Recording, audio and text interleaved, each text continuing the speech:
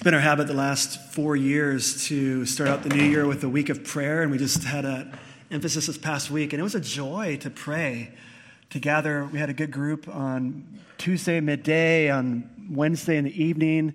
A group of us met on Thursday at the midday, and it's just such a delight to pray together, and I hope that we'll continue in that same incredible opportunity throughout the rest of this year, not just during the first week.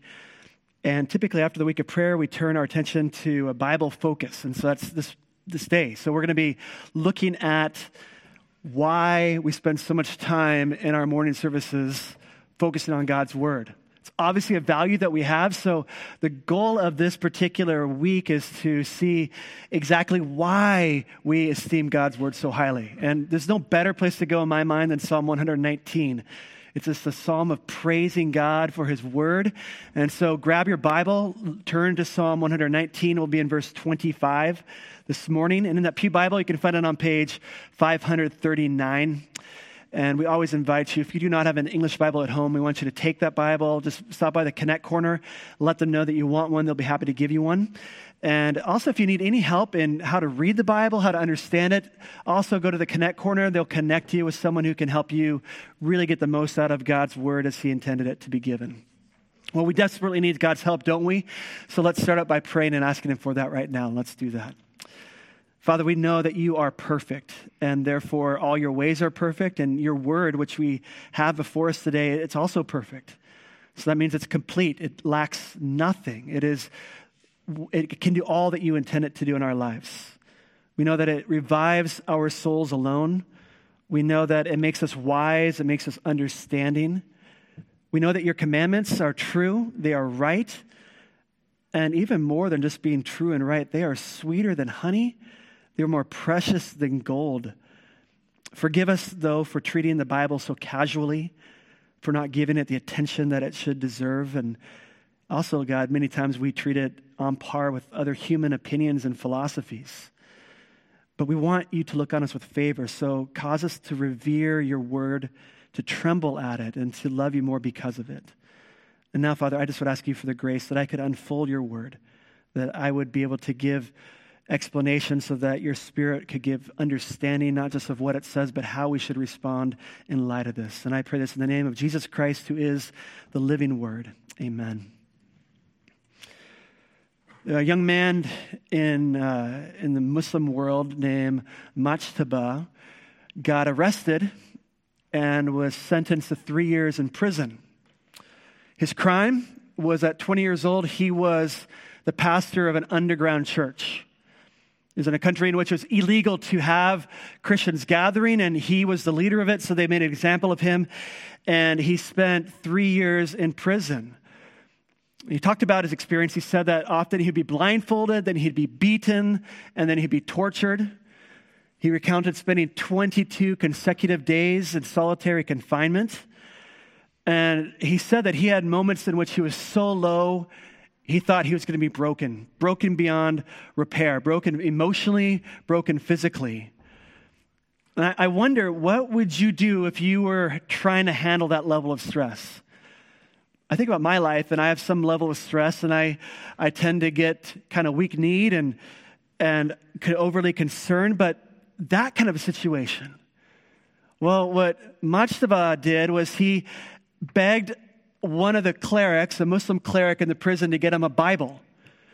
And God gave him favor with this cleric, and the cleric actually got him pages of an English Bible, which he translated, and then he would use those pages of Scripture to share with the other prisoners.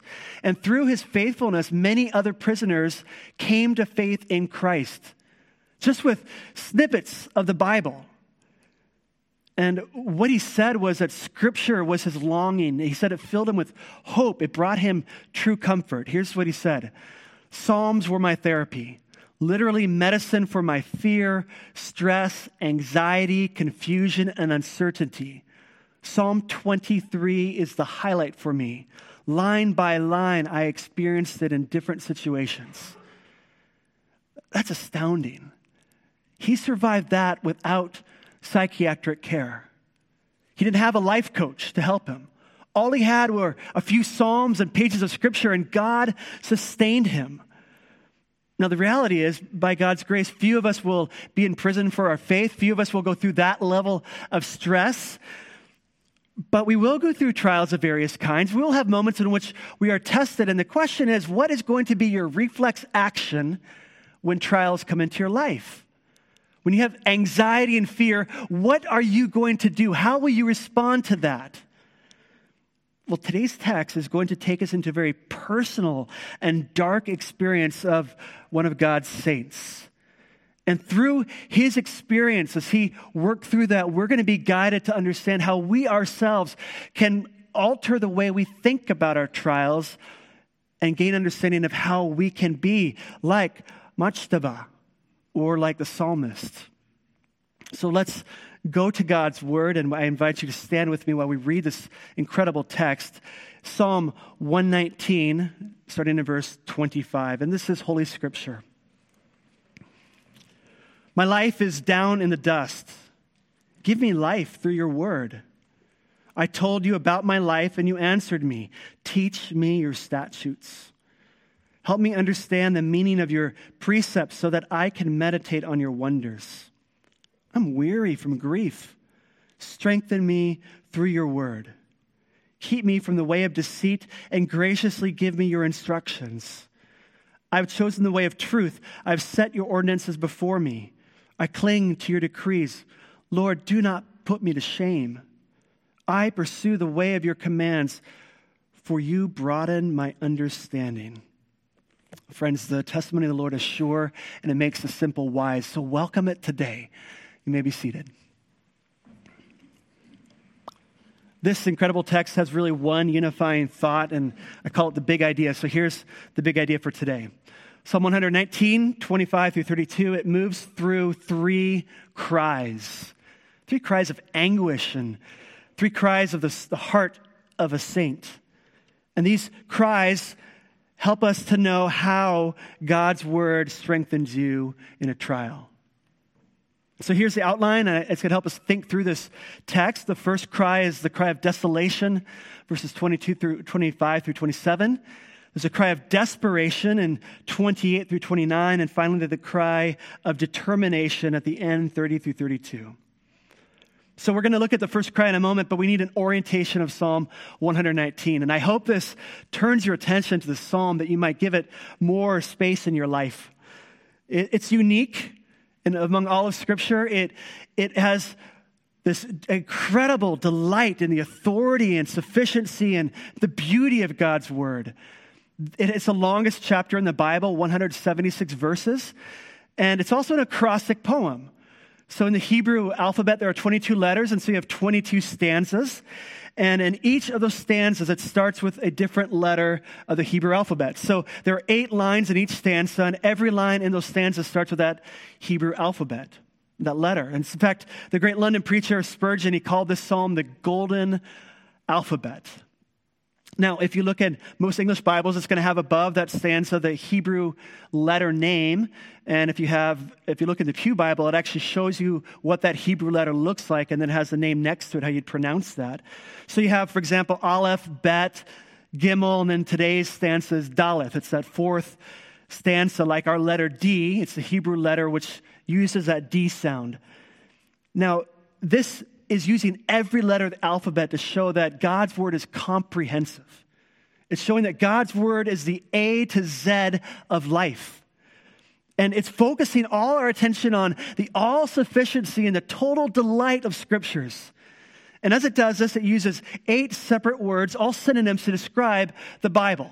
Things like commandments, decrees, statutes. They have subtle and important nuances, but they all are saying God's word, his inspired and precious word. In fact, there are only 4 verses out of the 176 that don't specifically refer to God's word, but it definitely is inferring God's word in those verses. Now, in this psalm, it's an autobiographical account of some saint. We don't know who it is, but he's suffering. He's experiencing persecution because he's committed to this word. Now, some people think it's written by Daniel when he was in Babylon. Other people say it's written by David when he was running from the murderous Saul. Others say it was Jeremiah, the weeping prophet. It just fits his life situation well. But regardless of the author, these trials are coming because he was determined to follow God's commands. And so it's a guide for every struggling Christian.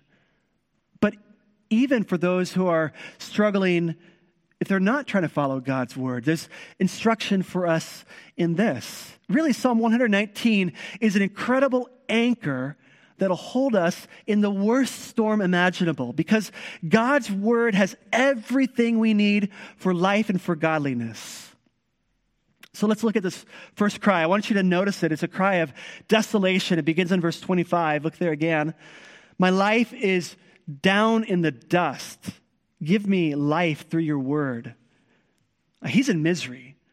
I mean, to be down in the dumps, we might use that expression, but this is lower than the dumps. He's in the dust. I like the ESV translation. It's more accurate. It says, my soul clings to the dust. This dust describes an emotional desolation of his soul. It's in that part of the world in which to express their grief, they would take dirt in their hands and ashes, and they would throw it in the air to land on their body to give an external expression of the internal distress that they had.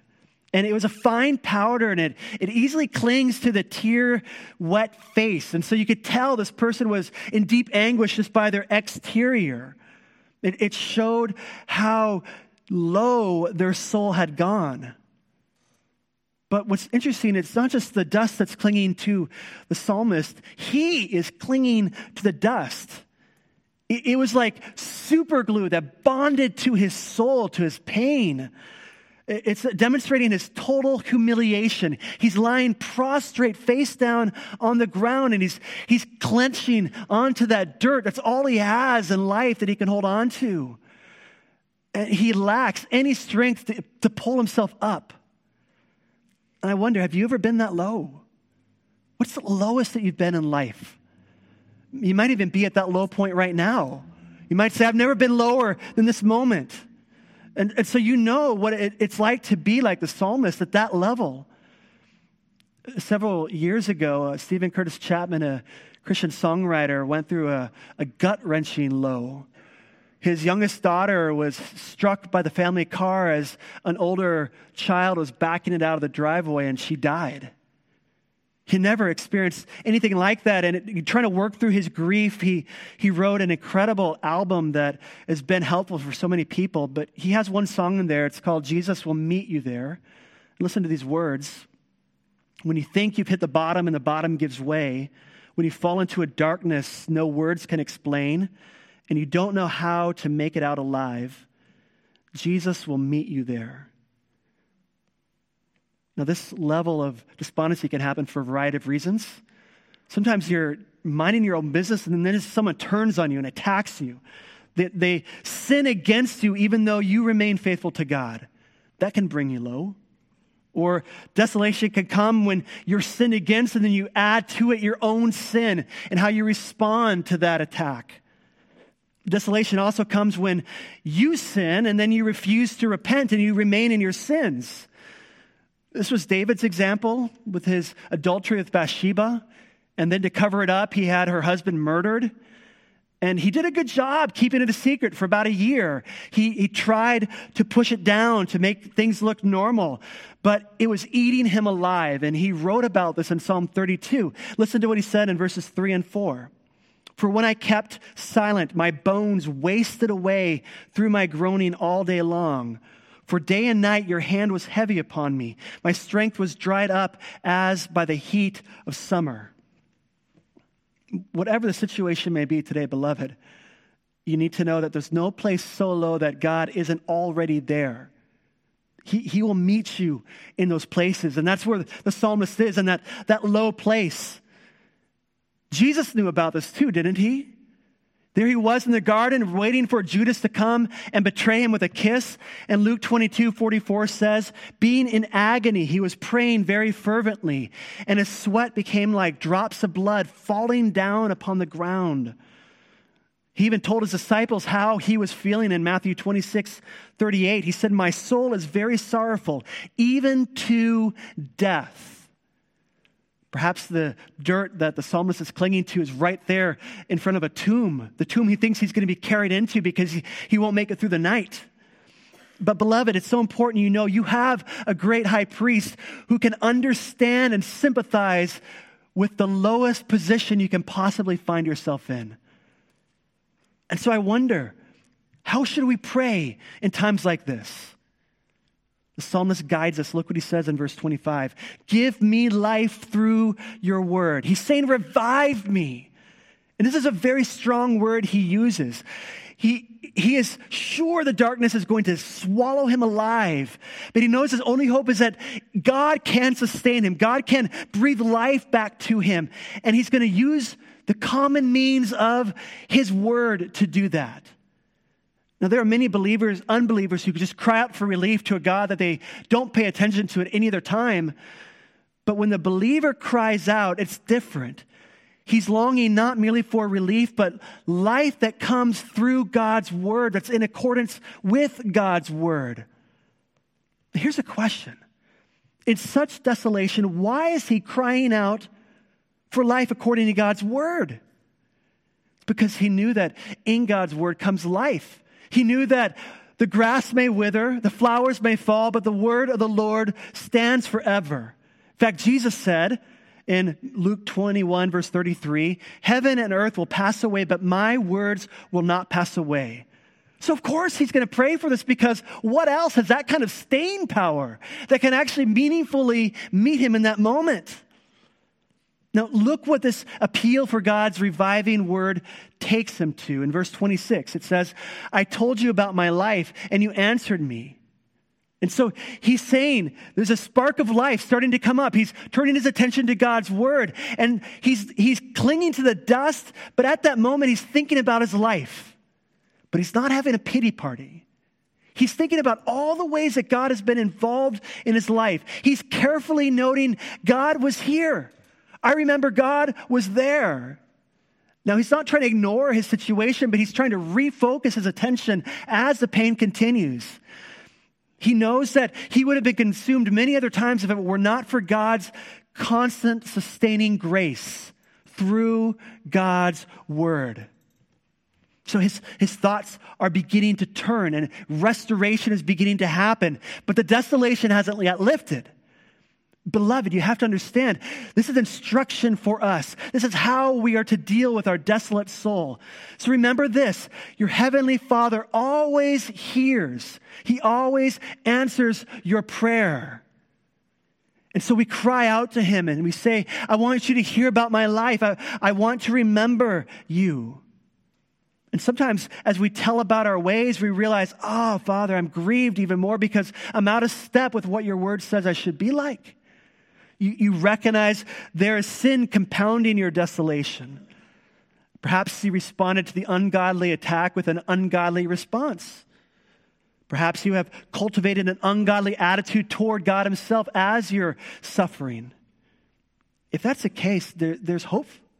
David talked about this. He gave us an example, Psalm 32, verse 5. He said, I acknowledge my sin to you.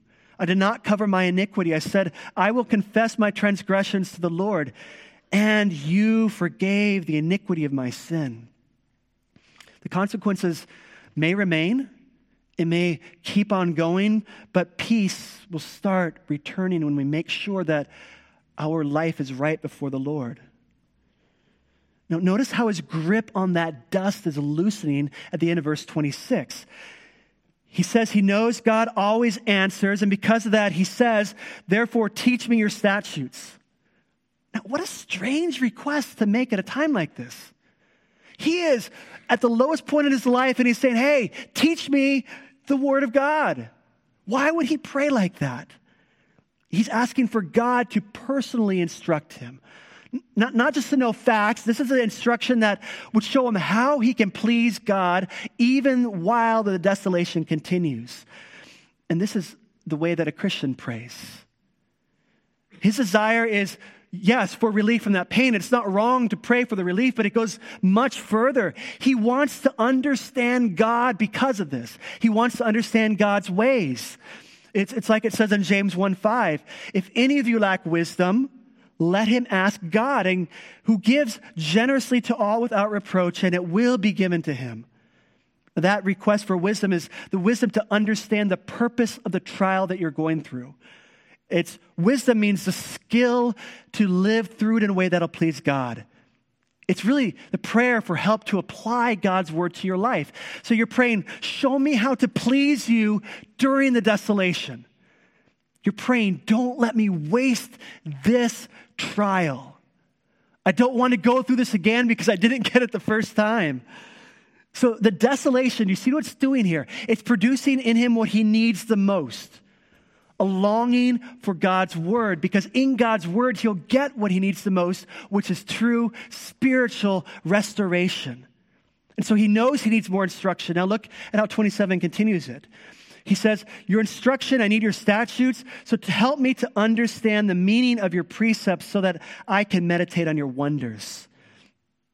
I remember as a young man, I really struggled to understand maths. I'm sure my teacher was doing the best that she could, but I just did not get it. I did my assignments, I listened, but it was like a foreign language. And so thankfully there was a godly Christian man who took the time to try to help me understand maths.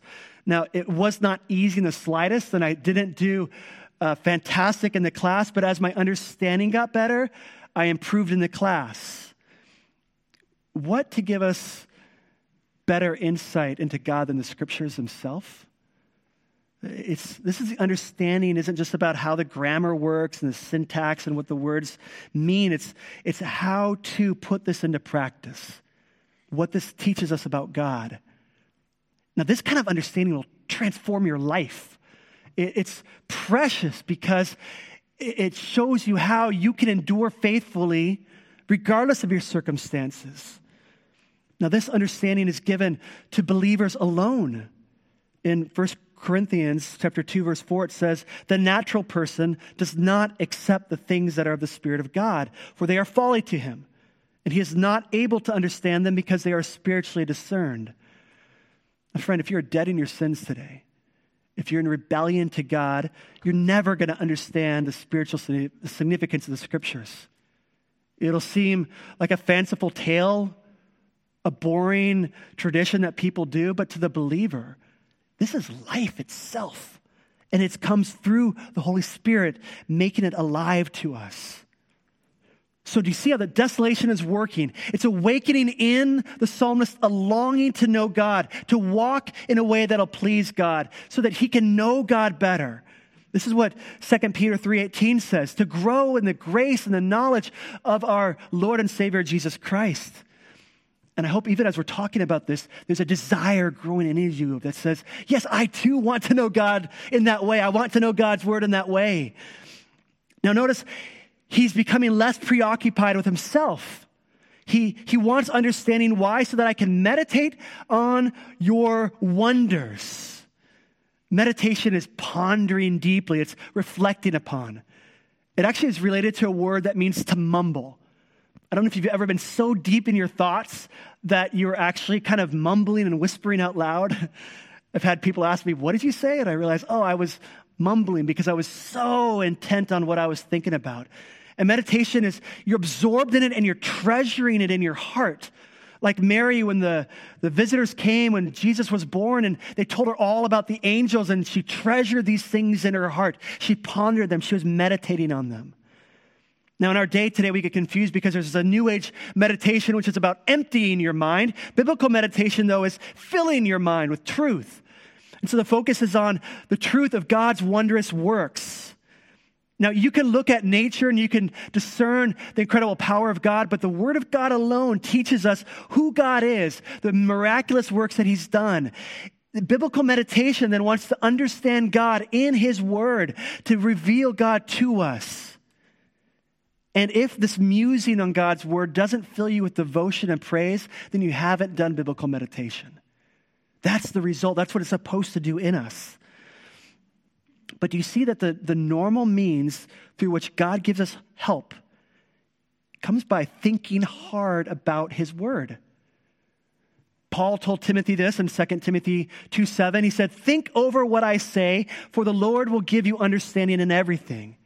In fact, Jesus said you cannot love God unless you use all of your mind and engage all of your strength to understand God, because he's that complex, that deep. But one of the most difficult challenges for the desolate soul is to break out of that internal feedback loop that keeps coming back to your own trials and your problems. Now, this isn't ignoring your problems, but it's refocusing your attention to where you're going to get true help. And so the psalmist is crying in desolation, and then God's helping him look beyond himself to thinking about God. And this is the cure for despondency. Not self-introspection, but to contemplate who God is. And this begins with a cry for help. We ask God for help. And then it turns into confidence. Okay, I'm going to take one step to try to put this into practice. I'm going to fix my thoughts on God, even if it's just for 30 seconds. And the desolation continues, and you think it's not working, but God said to do it, so I'm going to try. And as you press on, you find there's just enough strength for one more step.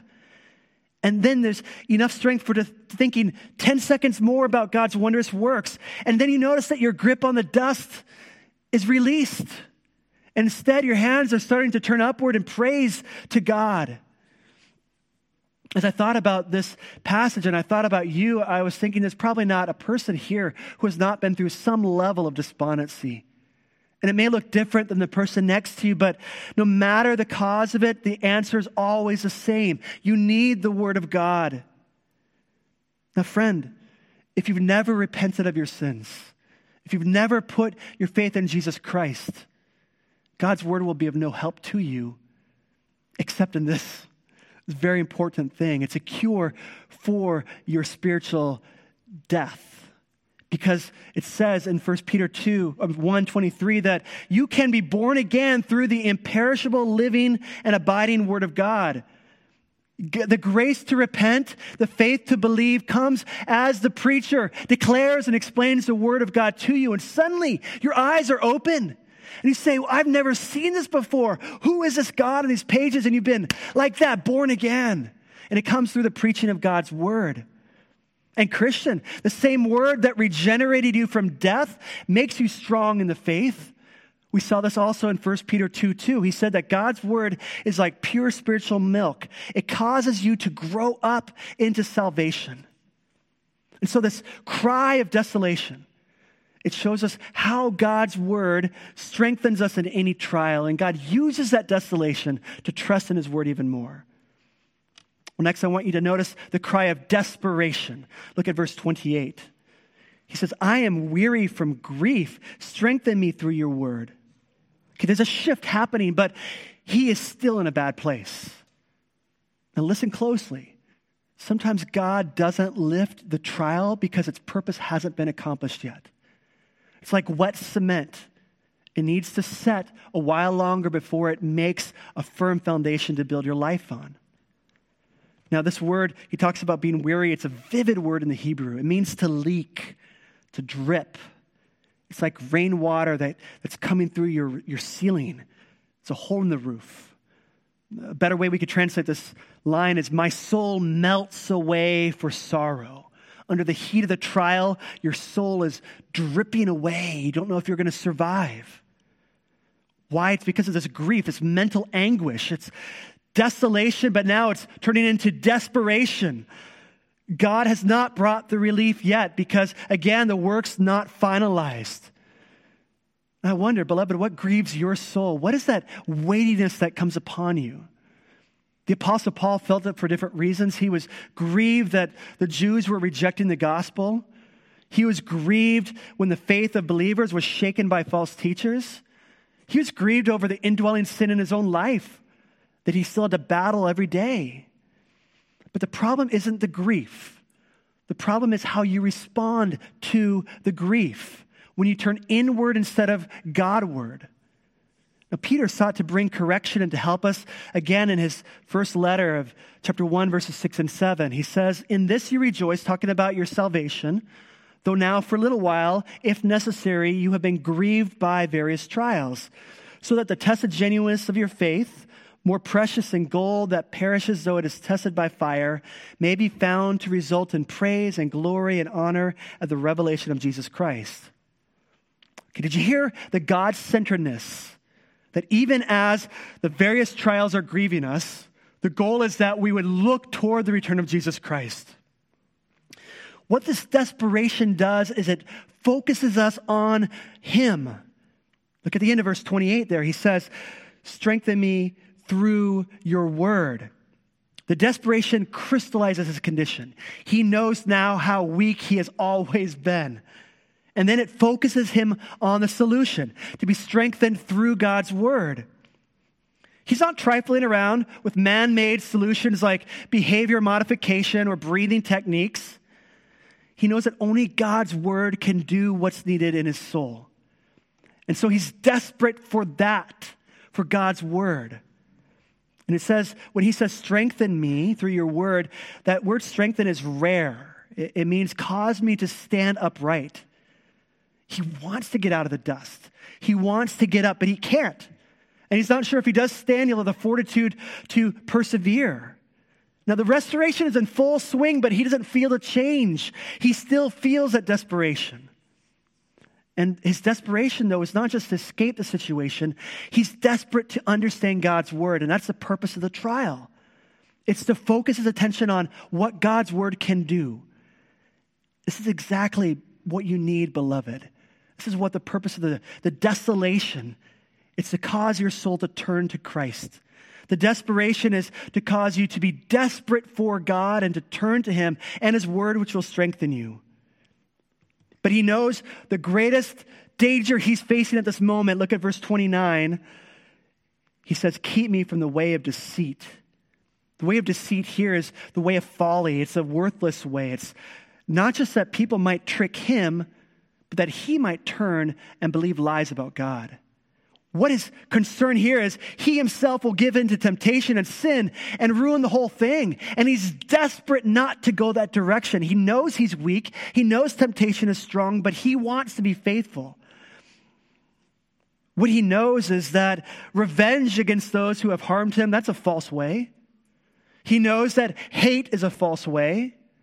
He knows that unforgiveness is a false way.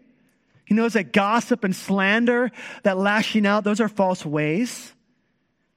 He knows that it might seem satisfying, but in the end, it's just going to amplify his pain and dishonor God. So here's a psalmist. He's in a terrible place. Others have sinned against him.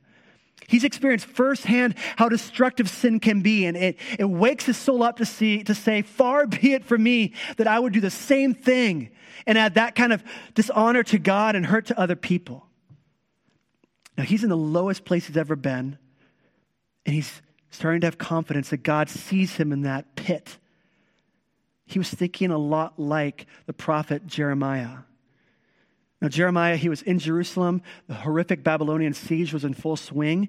It was a time of disease, starvation, treachery. Parents were eating their children to stay alive. It was horrific. And he was grieved, Jeremiah, because the city, which was set apart to bring glory to God, was weighed down by the sin of the people. And so listen to the grief that consumed Jeremiah. In Lamentations 3:17, he said, my soul is bereft of peace. I have forgotten what happiness is. His hope barely had a pulse. But this served to stir up in Jeremiah desperation for God. And this is how he continues to pray. In Lamentations 3, listen to verse 21. But this I call to mind, and therefore I have hope. The steadfast love of the Lord never ceases. His mercies never come to an end. They are new every morning. Great is your faithfulness. The Lord is my portion, says my soul. Therefore I will hope in him. The Lord is good to those who wait for him, to the soul who seeks him. It is good that one should wait quietly for the salvation of the Lord. The desperation is still there. The desolation is all around him, but he's reorienting his soul to what he knows of God from his word. And then comes verses 31 and 32. He says, for the Lord will not cast off forever, but though he cause grief, he will have compassion. This is what stabilized the trembling prophet, and it'll stabilize you too, beloved. Thinking on the steadfast love of the Lord. It builds assurance that you know his mercies will be new every morning. His mind is fixed not just on what God has promised, but that God has a perfect record of keeping his promises. Now notice he didn't strengthen himself through positive self-talk. He didn't use techniques of counting or breathing. It came through meditating on the wonder-working God. And so he knows he does not want to have any part of those deceitful ways. And so he cries out, graciously give me your instruction. He wants God's resources so he can live right. He can honor God even as he continues in a world gone wrong. Now, God's objective and instruction isn't just to give us more facts about God, but it's to give us a concrete foundation on which to build. Far better than some inner voice, a quiet whisper we might think we're hearing, or some sort of a hunch we have. We know that back in verse 9 of Psalm 119, he's depending on God's word to not go down the false way. He says there in verse 9, how can a young man keep his way pure? By guarding it according to your word.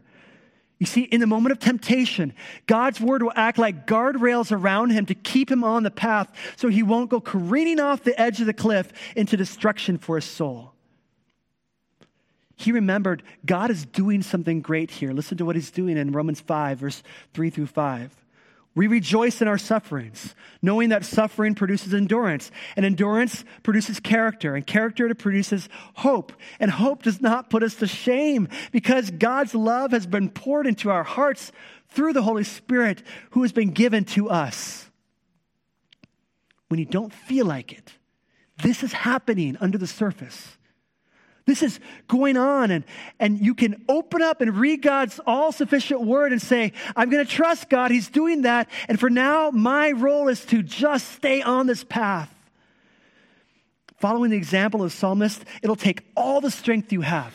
But beloved, there's enough strength for today. There's enough grace to make it one more step. So we've seen two cries, the cry of desolation, the cry of desperation, and it shows us that God's word will strengthen us in our worst trial. But I want you to notice the final cry, the cry of desperation, of determination. It starts in verse 30. He says, I have chosen the way of truth. I have set your ordinances before me. Now he's begged to be kept from the false ways, but this isn't enough. It's not just keep me from there. He says, I've got to pursue the way of truth. He's made a choice. It's a careful, well thought through choice. He considered all of his options. He considered all that God has done, all of his wondrous works, and he concluded the way of truth is far safer. It's far superior to any human solution. You see, the faithful way is trustworthy, and all those on it have assurance. But this choice requires hard work. He isn't setting God's ordinances him like you casually put a vase of flowers on the table. His attention is fixed on them. This is the hard work that it takes to memorize God's word. It requires more and more grace to fix your mind on there. Bible memorization is indispensable in this work. If you could just memorize one verse a month, you would have Psalm 23 in your gaze in just 6 months. It's what sustained Majtaba in prison, and it could sustain you as well. With one verse a week, you'd have 52 verses in a year that would keep you on the way of truth. Also, you must be reading God's word every day, regardless of how it makes you feel. By faith, you're saying, this is good for my soul. I'm going to read it. I'm going to focus on it. And it's so basic. But remember, man does not live on bread alone, but by what? Every word that comes from the mouth of God. Now, as you long to have the false ways of worldly entertainment and philosophies taken from you, you're not going to make progress setting God's ordinances in front of you unless you take off these things. You remove them from your life. Hebrews 12, 1 through 2 instructs us, let us lay aside every weight and the sin which clings so closely, and let us run with endurance the race that is set before us. How do we do this? Looking to Jesus. Looking to Jesus. That's how you run well. You've got to lay aside these things that are like sugar that offer no nutrition for you. So the psalmist, he made a choice. He acted on it. But look at the intensity of his determination in verse 31. He says, I cling to your decrees. This is a significant change, isn't it? How did he start out back in verse 25? Clinging to the dust. And now his soul is being super glued to God's decrees. He is looking to God in a way that he's never looked before. He's been sifted like wheat, and the process has confirmed that God's word is good. In the same way, beloved, your trials are meant to cause you to cling to God for dear life. There's nothing else that's going to be able to support you. This is a word that means to cleave to. Like in Genesis, it says, a man shall leave his father and mother and cleave to his wife. It's a cleaving that it's such a tight grasp. There's no room for anything else. It's exclusive. And it's on God's word that you do this. Now, clinging to Scripture is how you actually cling to God himself. Moses wrote Deuteronomy 11:22, be careful to do all this commandment that I have commanded you, loving the Lord your God, walking in all his ways, holding fast to him. Now, God's word is such a manifestation of God that to cling to his commandments is the same as clinging to God himself. We don't make an idol out of the Bible, but rather the Bible shows us who God is, and that's who we cling to. It's been said that Moses spent 40 years in the wilderness learning to be nothing, that he might spend his next 40 years proving God to be everything. The dust clinging days will do this for us. If you determine that you're going to cling to God's word, you're going to have conflict. It's going to come. That conflict is necessary to teach you how to cling even more tightly to God's word and to have greater assurance in it. So determine to cling to God's word by mastering this book. Know it better than your favorite football team. Know it better than any movie or musical artist. Know it better than your hobbies and the foods that you eat. Master this book, or better yet, be mastered by it. Because when you do, you will not be put to shame. No, the world's going to embarrass you. They're going to mock you. They're going to tell you you're a horrible person for holding to biblical sexual ethics. They're going to tell you you're a horrible person for holding on to this archaic view of the world. But before God, you will not be ashamed. He will be pleased with you. You'll not be humiliated. And God's word will bring clarity and conviction even as you undergo ongoing public ridicule. Now look at how this determination increases in verse 32. I pursue the way of your commandments, for you broaden my understanding. The psalmist has been revived by God's word. He has a second wind. And instead of turning away because he's feeling better and saying, thanks a lot, God, I'll talk to you later, he says, no, I need more of this. Now he's able to do what he's always wanted to do with greater zeal. He will vigorously run in the way of God's commandments. Now, Christian, in your life, you're never going to drift toward godliness. No one casually becomes more godly. It requires running with perseverance. It requires the tenacity that Paul talked about, Philippians 3:13 through 14. But one thing I do, forgetting what lies behind, straining forward to what lies ahead, I press on toward the goal for the prize of the upward call of God in Christ Jesus. You cannot run tomorrow's race with today's grace. It requires faith that tomorrow there'll be more than enough grace waiting for you regardless of the trial. And you're going to walk, you're going to pursue God, and he will strengthen you, beloved. How do you do this? Paul gives us instruction in Philippians 2:12. It's a real command. It says, work out your own salvation with fear and trembling. So you, beloved, you work it out. But listen to what God says right afterwards as a promise for those who are working it out. Philippians 2:13, for it is God who works in you both to will and to work for his good pleasure. Do you know why you can take that next step? Do you know why you can run in the way of God's commandments? It's because God gives you both the desire and the do. He gives you the work and the will. You can make this through because God in every step is empowering you, but in such a way that you feel your strength is going to give out, but somehow you take another step. What this vivid picture does is it shows us what he longs the most. The purpose of running in God's commandments is at the end here that you would broaden my understanding. A better way to translate this is you will enlarge my heart. An enlarged heart is a joyful heart. It is one that has a greater capacity to be filled with greater amounts of God's joy and love. It's a liberated heart, unfettered heart, even if that trial continues. It's the heart that knows personally what Jesus said in Matthew 11:28. Come to me, all who labor and all who are heavy laden, and I will give you rest. Take my yoke upon you and learn from me, for I am gentle and lowly in heart, and you will find rest for your souls. For my yoke is easy and my burden is light. James 1:2 talks about this enlarged heart. It's the heart that can count it all joy, my brothers, when you meet trials of various kinds. For you know that the testing of your faith produces steadfastness. And let steadfastness have its full effect, that you may be perfect, complete, lacking in nothing. What an incredible journey the psalmist has taken us into the depths of his heart.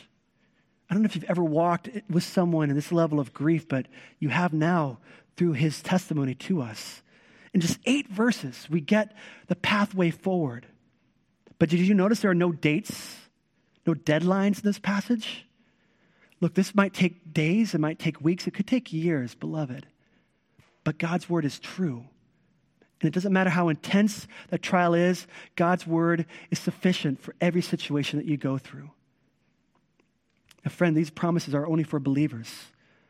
If you have not trusted in Jesus Christ, do so now. Turn from your sin, turn from your personal ways of trying to make life work, and surrender your life to the good and wise and holy Christ. Now look, you can reject Christ, you can reject everything I've said today and try to find relief in other ways, and you will find some measure of relief, but there will be no relief on the day of judgment. When you stand before God and you face up for all of your rebellion against him. You need forgiveness today, and then God will help you walk in the ways of his commandments. Now, beloved, I know this looks impossible. That's why we are here to help walk with you through this. Don't do this alone. You need someone to walk with you. I want the music team, if you would come back up for our last song. 2 Peter 1:3-4 tells us that God has given us everything we need for life and godliness through his divine power. And that power is released through his precious and very great promises. They're in his word. This is a firm foundation that we have. I encourage you as we sing together, sing with faith and confidence in who our God is. Let's stand together and do that.